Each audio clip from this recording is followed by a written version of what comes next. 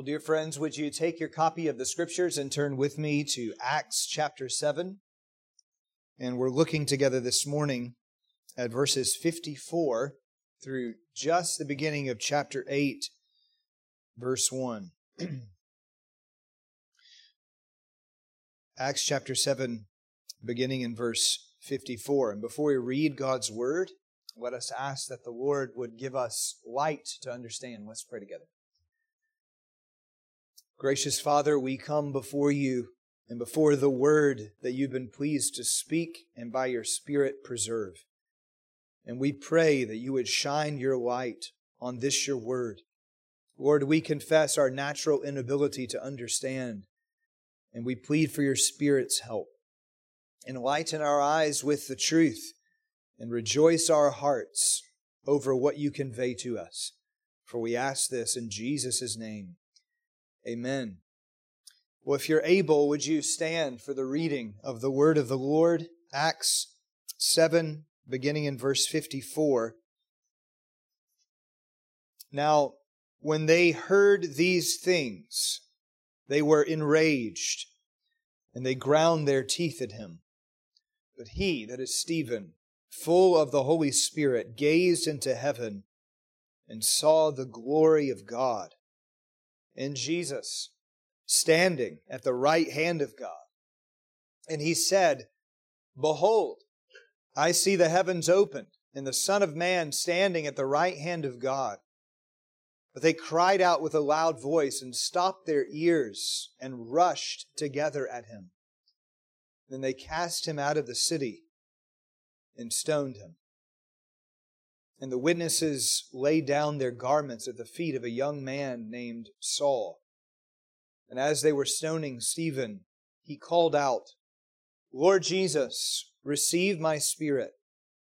And falling to his knees, he cried out with a loud voice, Lord, do not hold this sin against them. And when he had said this, he fell asleep, and Saul approved of his execution. Well, this is the word of our God. Brethren, please be seated.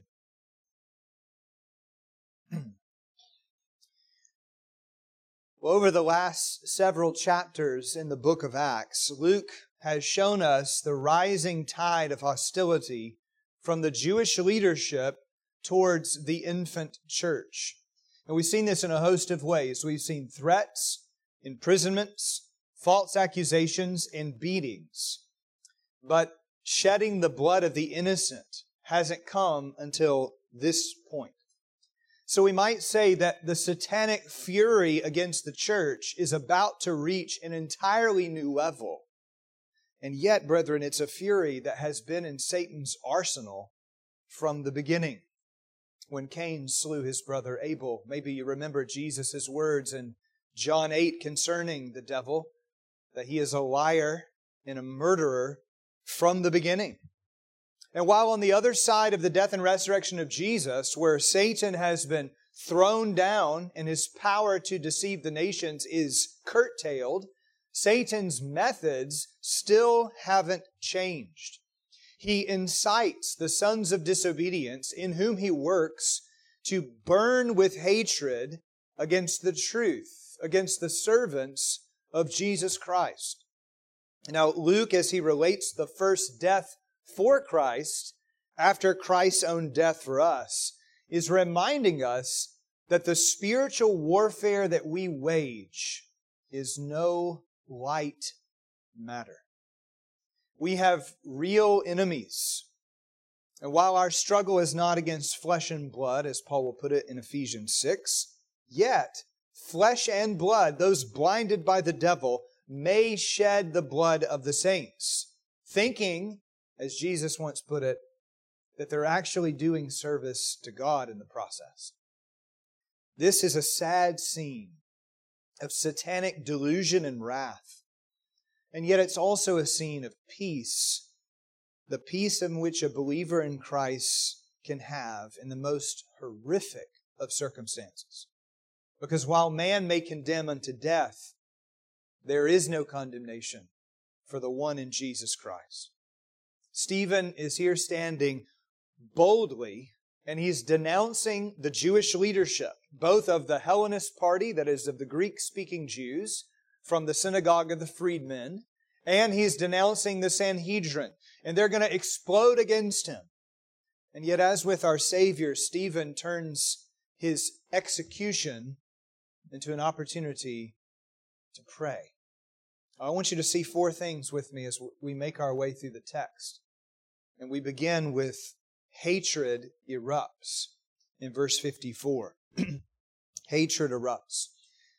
In a masterful speech in verses 1 to 53 of Acts 7, knowing probably that it wouldn't persuade these hard-hearted Jews, Stephen had explained three great themes of redemptive history. I'll try not to preach the sermon I preached previously about this to you, but just to remind you, Stephen explained how the promise of God and the presence of God were never tied to the temple in Jerusalem.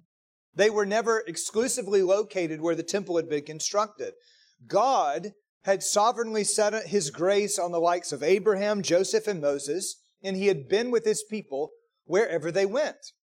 The Lord revealed His mercy and His promises to Abraham and Joseph and Moses in places like Mesopotamia, Haran, Egypt, Midian, and the wilderness of Sinai, where God came down on the mountain. All of those places are outside of Canaan. Further, during all of those times, there was no temple, because the temple was only a temporary picture of a crucial biblical principle, the Emmanuel principle, which of course will come to fruition in Jesus Christ, who is Emmanuel. The temple only pictured it. Further, the temple pictured the hope of Eden restored. And that, again, favorite part of your Bible where you read of the temple furniture. It depicted garden-like imagery of a return to the presence of God. But the Jews have missed all of that. Then secondly, Stephen had explained that they missed their redeemers. The brothers of Joseph despised Joseph, though he was God's instrument to save them. Israel also repeatedly thrust Moses aside. They renounced his leadership. They reviled him personally. They ran roughshod over the law of God that God had revealed to Moses. And while Stephen's audience prided themselves as the followers of Moses, they seemed to forget that Moses said a prophet like him and greater than him was coming. Finally, Stephen had indicated that his hearers were not like the faithful remnant in Israel of old. Rather, they aped their disobedient fathers who always resisted the Holy Spirit. And how is this clear? Well, they say they love Moses, but they disobey the law Moses gave to them. And that disobedience is seen in spades as they betrayed and murdered the righteous one, the greater Moses, the Lord Jesus Christ. This unrepentant hatred for Jesus seals the judgment coming upon these Jews. So Stephen denounces them as stiff-necked and uncircumcised people. That was not a compliment, and they were not happy about it. And there is no circumspection in them at all. They have no wisdom above, which James 3 says is open to reason. Instead, they heard Stephen's words, verse 54, and they were enraged. Now, this verb literally means to divide with a saw, in the sense of being cut into or cut deeply. That is, sliced to the very depths. Now, it's very similar in language to what had happened at Pentecost, where some had heard Peter preach and were cut to the heart. However, dear friends, conviction of sin can actually cut the sinner in two ways. It can, on the one hand, produce, by grace, godly sorrow in those who love the Lord and are going to be led to repentance. We can think of Peter when his eyes caught Jesus after he had denied the Lord Jesus, and he went out and wept bitterly as he remembered the word Jesus had said. Or, on the other hand, it can produce what we're seeing here, a desire to cover the sin, to completely dismiss the sin, and eliminate the one telling you you're guilty. It is a shoot the messenger mentality. So the sense of the verb, when accompanied with hatred, means to be in a state of rage. These Jews, in their sinful passions, while they're aiming to suppress the truth, those passions are so powerful that they were caught up in a frenzy of fury. They have lost their minds, we might say. It's similar, actually, to what we see with King Saul in the Old Testament, when his son Jonathan had approached him and told him not to pursue David, to kill him. And Saul said, yeah, I won't do that anymore. But then he's still doing it. And Jonathan goes and he questions his father and he says of David, why should he be put to death? What has he done? And without the slightest hesitation, with no reflection, no thought of repentance, Saul immediately throws his spear at Jonathan to kill him. Thankfully, he missed. But it's the same kind of blind rage seen right here. These Jews are so infuriated that they, verse 54, ground their teeth at Stephen. Now, that's a bit of a strange expression, but it's used in Scripture to depict the most intense anger. Psalm 37 indicates it's actually characteristic of the wicked to plot in hatred against the righteous and grind their teeth at them. Psalm 112 uses similar language. Evil men can so despise the godly that they want them crushed, and that desire actually elicits a physical response. Jaw-clenching, teeth-grinding anger. And brethren, we might call this response the very hatred of hell. Because you see, Jesus in the Gospels 7 times speaks of the gnashing of teeth. And every time, without exception, He's talking about what the wicked will do when they are thrown into hell, when they exist in outer darkness. Hell will not be a place where anyone feels sorry for sin and grieves the evil he's done. It is a place of weeping, yes, but Jesus further says, weeping and what? Gnashing of teeth, hatred at God, hatred at His judgment. Well, that level of hatred, hell's darkness and anger, it can overtake a sinner in this life. And that's what we're seeing. So that these Jews irrationally rage against the servants of Christ. Now, dear friends, as we see the intensity of hatred coming from these men, we need to remember that the preaching of the truth of the gospel can and will have this kind of effect on others. If a man loves his sin, and if there is delight in evil with the rejection of God, no truth speaking, no logic can break through the darkness. Only the divine power of God can crack the hard heart. But with some, that is not their destiny. And Stephen's words, which are provoking conviction, are not given to convert. They're given to condemn. It's a hard reality to recognize that a man could be speaking in this passage who is full of the Spirit, full of wisdom, full of grace, that he could declare the truth and he could still be hated and rejected. But then I also remind you of Jesus Himself, who was full of the Spirit, full of wisdom, full of grace, and only spoke the truth. And what did they do to Him? They killed Him. Dear friends, do not be surprised when truth is ignored and blindness among men prevails. There really is a devil, and he is really working to darken the minds of unbelievers, not to see the light of the knowledge of the glory of God in the face of Christ. That's how it's going to go with some. And you need to have biblical expectations as the truth is proclaimed. There really is, Genesis 3:15, enmity, a hostility welling up to the point of murder between the seed of the serpent, those followers of the devil, those who remain in darkness, and the seed of the woman, those redeemed in Christ. So set your expectations according to biblical realism.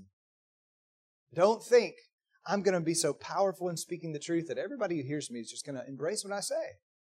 That is not how sin works. We've said it many times from the pulpit, from the teaching lectern. Sin makes you stupid. Sin darkens your mind, and these men are darkened, and they rage. But then see, secondly, that there's consolation for Stephen. Heavenly sight. Point number 2. Verses 55 and 56. While Stephen's attackers are full of satanic fury, Stephen, verse 55, we're told again, is full of the Holy Spirit. And the Spirit's work here is to fill Stephen so that he has a sudden prophetic revelation. The veil, the veil between heaven and earth is removed for him momentarily, so that Stephen is permitted to see the unseen. And he gazed into heaven, and what did he see? He saw the glory of God. Now, what Stephen is saying there, or Luke is recording for us about Stephen's sight, is picked up from Stephen's speech earlier, where Stephen had said, chapter 7, verse 2, that the glory of God appeared to our father Abraham. Likewise, Moses, also, as he drew near to the bush that was burning but didn't burn up, and he heard declared to him, I am the God of your fathers, the God of Abraham and of Isaac and of Jacob, Moses trembled before the sight and did not dare to look, because glory was there, majesty was before him, and it was overwhelming. Yet Stephen, by grace, does look, as Moses would later do on Mount Sinai, and have a shining face. You remember we noted several weeks ago that Stephen's face was shining. That's a really important connection. Stephen is seeing the glorious splendor of the blazing brightness of God who dwells in unapproachable light. But not just that. He also saw Jesus standing at the right hand of God. Now we know the right hand is a figurative expression in Scripture. It's an expression of the place of power. And it's proof to us that Jesus is clothed with divine authority and majesty. He is the living Christ, the Redeemer, to whom Moses pointed. And He's now reigning on high. He's been vindicated and exalted over these people who killed Him. So He's lifted up. And yet what's interesting about Stephen's vision here is that thus far, when the apostles have spoken of the risen Lord Jesus at the right hand of God, they've quoted Psalm 110, verse 1, one of the most quoted Old Testament texts in the New Testament. The Lord said to my Lord, sit at my right hand until I make your enemies your footstool. Now, to sit on the divine throne communicates two crucial biblical ideas, and I will remind you of them. First, that Jesus Christ, as He sits on the throne, is the reigning, active sovereign over the universe. Death, Satan, and sin have been overcome. No power prevails over King Jesus. But then second, as Jesus is the seated sovereign, He's not only king, He's also priest. Having accomplished all the work necessary to achieve our salvation, He sat down having accomplished our salvation. So we're secure in Christ. And yet in this text, our great high priest isn't seen as sitting, He's standing. And that's reiterated in verse 56 as Stephen describes what he sees. This wasn't a private vision for Stephen alone. He wasn't to keep it to himself. He's declaring it, and the implication is these adversaries also need to recognize that heaven is watching what they're doing.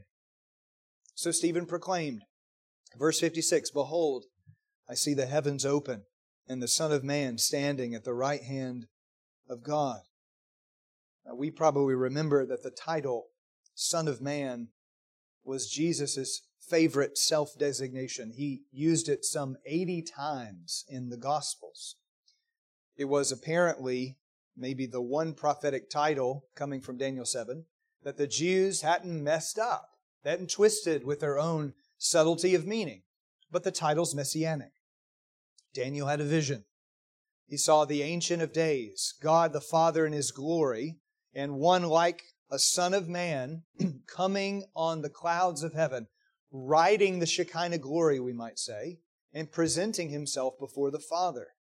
And to the Son of Man, Daniel 7, verse 14 says, the Father gave, listen to this, dominion and glory and a kingdom, that all peoples, nations, and languages should serve Him, the Son of Man. His dominion is an everlasting dominion and shall not pass away, and His kingdom shall not be destroyed. So as Stephen is exclaiming here that Jesus is the Son of Man, he's saying this is a fulfillment of Daniel 7. The risen Christ is reigning forever in His kingdom. That was the key word of the Davidic covenant. David would have a son who would reign forever and sit on a throne forever. His kingdom will be forever. Christ is reigning forever, and even what you wicked men are about to do shall not destroy the kingdom of our Lord Jesus Christ. What a crucial thing for us to remember. Brethren, if we were there watching our beloved Stephen stoned to death, can you imagine what your emotions would be? Can you imagine how grieved of heart you would be? And yet Stephen's prophetic vision is saying, my death is not loss. King Jesus reigns, and His kingdom cannot be destroyed. His dominion is an everlasting dominion. His people will be saved. Nothing, not even your rage against me, you Jews, nothing can thwart the glory of the risen Christ. You can't defeat Him. What a comfort to receive this vision. For Stephen himself, he is assured as blood-boiling adversaries are about to pummel him to oblivion that King Jesus reigns right now and no enemy shall prevail. And yet, why is Jesus standing? Two reasons. One judicial and one personal. First, Stephen is being condemned in this context by false witnesses. We were told at the very beginning of this so-called trial back in chapter 6 that false witnesses had been brought forward to testify against Stephen. It's a mockery of a judicial setting where bogus witnesses are standing to condemn him. However, as falsehood lingers in the air, the King on the throne, who is the judge and who is truth, stands to witness for Stephen. It's very similar to what Paul will say in 2 Timothy 4 as he faced a Roman judicial condemnation. Paul says to Timothy, "At my first defense, no one came to stand by me, but all deserted me. But the Lord," that is Jesus Himself, "stood by me and strengthened me." Well, here, brethren, King Jesus is standing to support Stephen, to vindicate him in the heavenly court. And vindication, dear friends, may not look like being rescued from your earthly enemies. Vindication may not be in your life having walls of water come crashing down on Pharaoh and his army and wiping them all out. It may not look like that. It may look like you die and Jesus receives you into glory. That's still vindication. And that's what's happening here. Jesus is the judge. He knows the truth. And He's declaring a judicial verdict that brings personal comfort to Stephen. And then let's think about that personal nature. Jesus is communicating here not just a judicial declaration, not guilty. He's communicating a personal welcome and advocacy to Stephen. Do you remember Jesus once said in Matthew 10, while encouraging His followers not to fear those who can kill the body, but can't kill the soul, rather fear Him who can destroy both body and soul and throw it into hell? Jesus then added, Matthew 10:29, "Are not 2 sparrows sold for a penny? and yet not one of them will fall to the ground apart from the will of your Father. But even the very hairs of your head are all numbered. Fear not, therefore. You are of more value than many sparrows. And then get this. So, everyone who acknowledges me before men, I will also acknowledge before my Father who is in heaven. You see what's going on? Jesus is personally acknowledging and judicially acknowledging Stephen. He's welcoming him home as a faithful witness into heaven. And the sight of this, dear friends, should give us boldness to stand for Christ, no matter the hostility we face. Because, dear friends, whatever men may do to us, if we confess Christ, Christ will confess our name to His Father. If we confess Christ, Christ will welcome us home. Do you see that Stephen is not living for the smiles of men? He is focused on acceptance with Jesus Christ, on the approval of heaven. So he lives and dies unto the glory of Jesus Christ. Are we living and dying for the approval of man or the approval of our Savior? Will we stand for Christ no matter what? When we are in the midst of trouble and it's thick against us, maybe not people going to throw stones to kill us, but when trouble is thick, are our eyes focused not on the present difficulty, but on the Christ who reigns and who prays and who welcomed me home to His presence? What a comfort this is, because Jesus hasn't changed. This is who He is for us. Thirdly, see with me, hardness evidenced. Stephen's prophetic sight and declaration gives no pause to these hard-hearted men.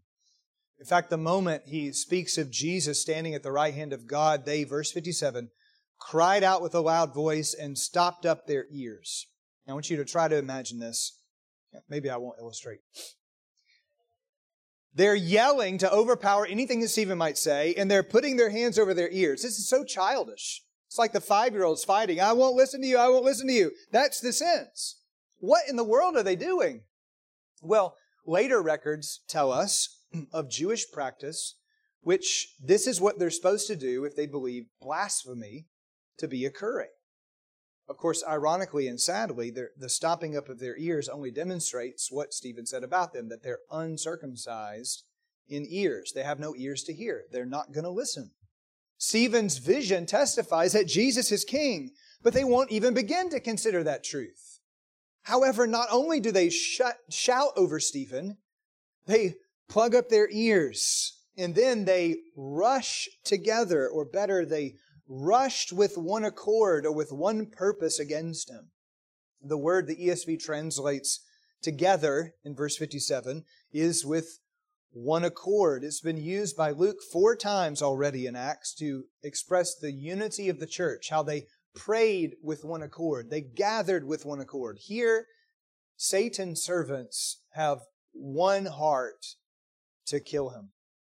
Verse 58, they cast Stephen out of the city. The idea there is literally they're throwing him out. It's itself an action of violence.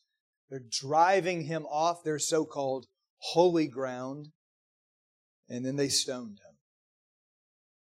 Now, stoning is probably the infliction of the penalty Moses' law required in Leviticus 24. Whoever blasphemes the name of the Lord shall surely be put to death. The congregation shall stone him.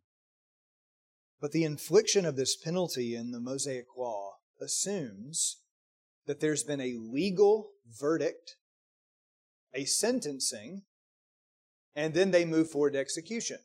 Now, picture a court with a declaration of not guilty, or guilty, in this case, guilty, and then sentencing, you are worthy of death. Is that what we have here? Stephen has spoken before the Sanhedrin in some type of judicial setting, with false witnesses against him, and the Sanhedrin, as the court, gives no verdict. We don't even see what we saw with Jesus, where the Sanhedrin had the high priest himself tearing his clothes, yelling blasphemy, and saying the man is worthy of death. Nothing like that happens here. There's no deliberation. There's no verdict. There's no sentencing. This is a moment of mob violence. Only what should send shivers up your spine. The mob is led by those who are judges in Israel. Just as the judges came down off their judicial seats to spit in Jesus' face and to slap him, here the judges don't wait for a verdict. They're caught up in the hatred and they rush out to kill Stephen. Now we know from the condemnation of Jesus that the Jews couldn't do this. They had to have Roman approval to execute someone. You remember, they pull all kinds of strings. A rush nighttime trial of the Sanhedrin, which was illegal, an appearance before Pilate at daybreak, manipulative tactics with Pilate, who's declaring Jesus innocent. Oh, you're not Caesar's friend if you don't pronounce him guilty. They did all of this so Jesus would be killed by the Romans. Here, they don't seek Roman help at all. Why not? It's a moment of spontaneous violence. But once more, what we're seeing is those who claim to follow the law are doing what? Ignoring the law.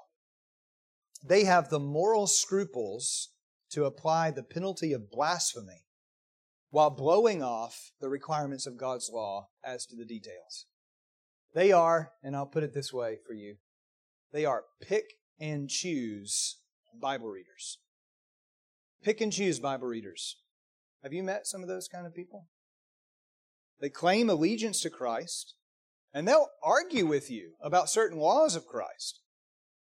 But then they simply pretend that others, maybe it's laws about sexual ethics, maybe it's something to do with the biblical exceptions in divorce, maybe it's about who leads the church, who preaches in the pulpit, or the Christian Sabbath, or gossip, or how to biblically confront.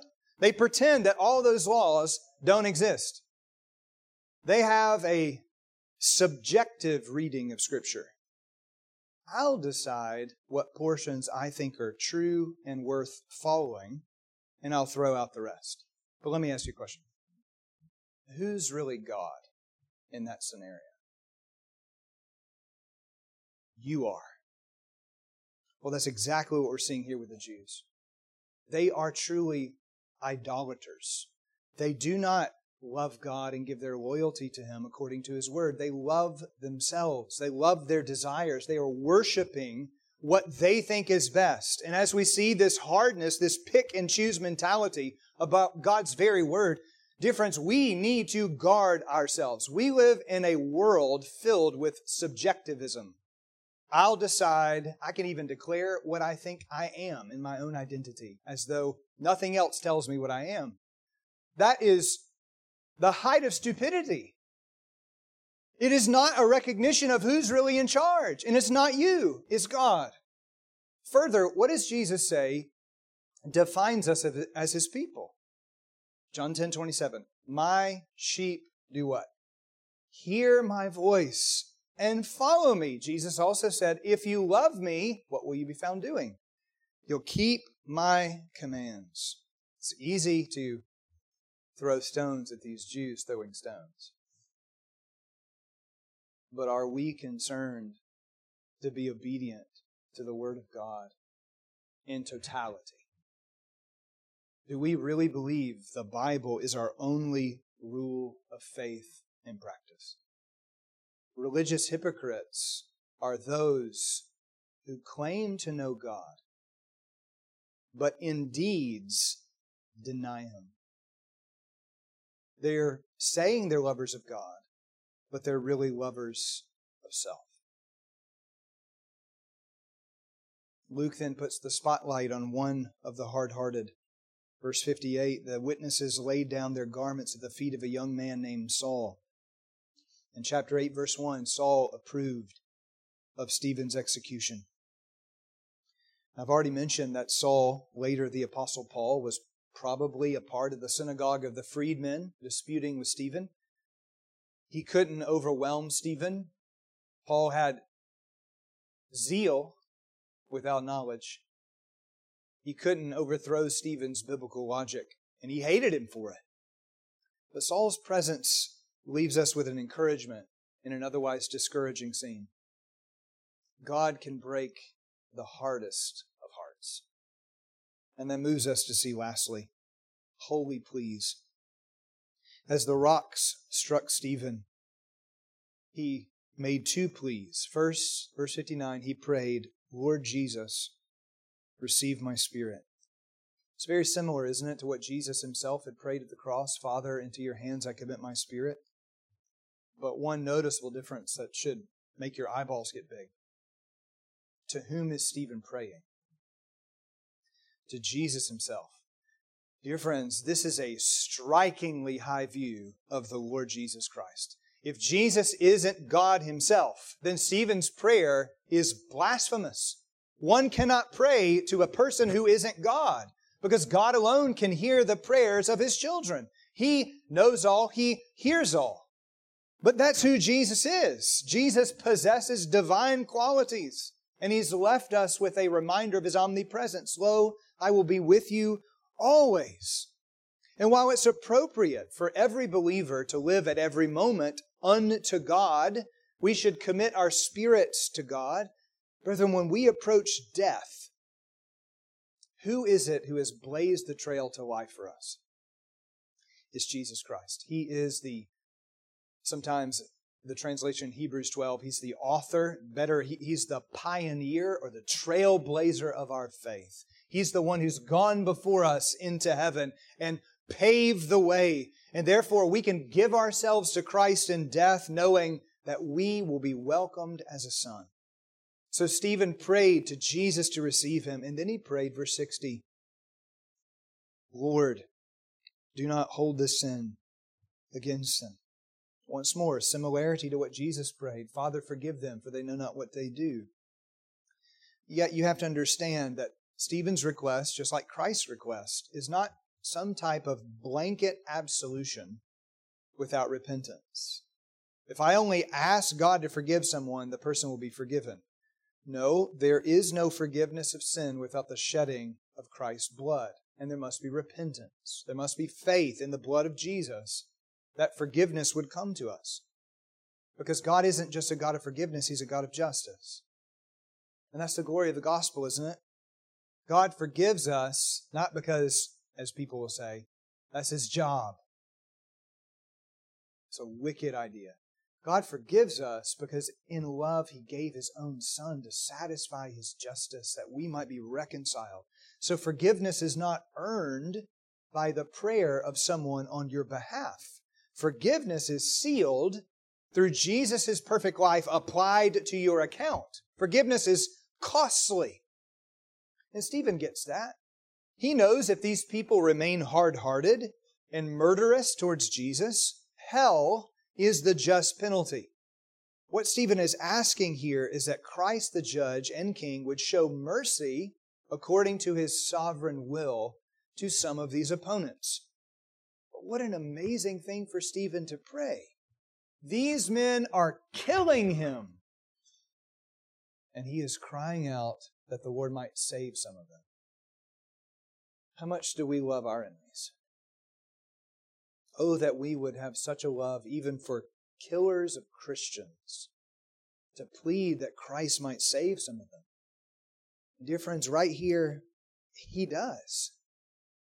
We don't know if any among the unnamed rabble of the synagogue of the freedmen or the Sanhedrin were saved, but we know one named man was Saul of Tarsus. The Lord is pleased to use Stephen's prayer for this violent, insolent persecutor that Saul would be rescued from destruction. Who knows what the Lord might do with your prayers, pleading for the salvation of Christ to come to souls. May it provoke us to pray. And we close with this. Stephen made his last plea, and then we're told he fell asleep. This is the way that the New Testament often refers to the death of a believer. Why does it talk about it like that? Because, brethren, death isn't final for the Christian. Death is a scorpion without a stinger. It's a lion with no fangs. Death attacks, but it can't prevail because Christ has achieved victory over the grave, and He ushers all who have faith in Him into that victory. What did He say to the thief on the cross? Today you will be with me in paradise. Jesus is the resurrection and the life, and everyone who believes in Him, though he die, yet shall he live. The dead in Christ have a spirit that goes immediately to be with Jesus in heaven. And our bodies rest. They sleep in the grave till the resurrection. Dear friends, as we look at this horrible murder of Stephen, we can yet look at it with great hope, because death doesn't get the last word for the Christian. May God be praised that death can't win, because death died in the resurrection of Jesus Christ. Let's pray together. Oh Lord, we pray that we as your people would live and die in faith, as Stephen models for us here. May we, O Lord, have a sense of your welcome to your people, your vindication of us as we rest solely in you and not in anything that our hands have done. And we pray, Lord, as we go to our dying breath, that our hope in you would be firm. Lord, draw near to us and comfort us with your saving power. And we ask this in the name of Jesus Christ, and all of God's people said, Amen.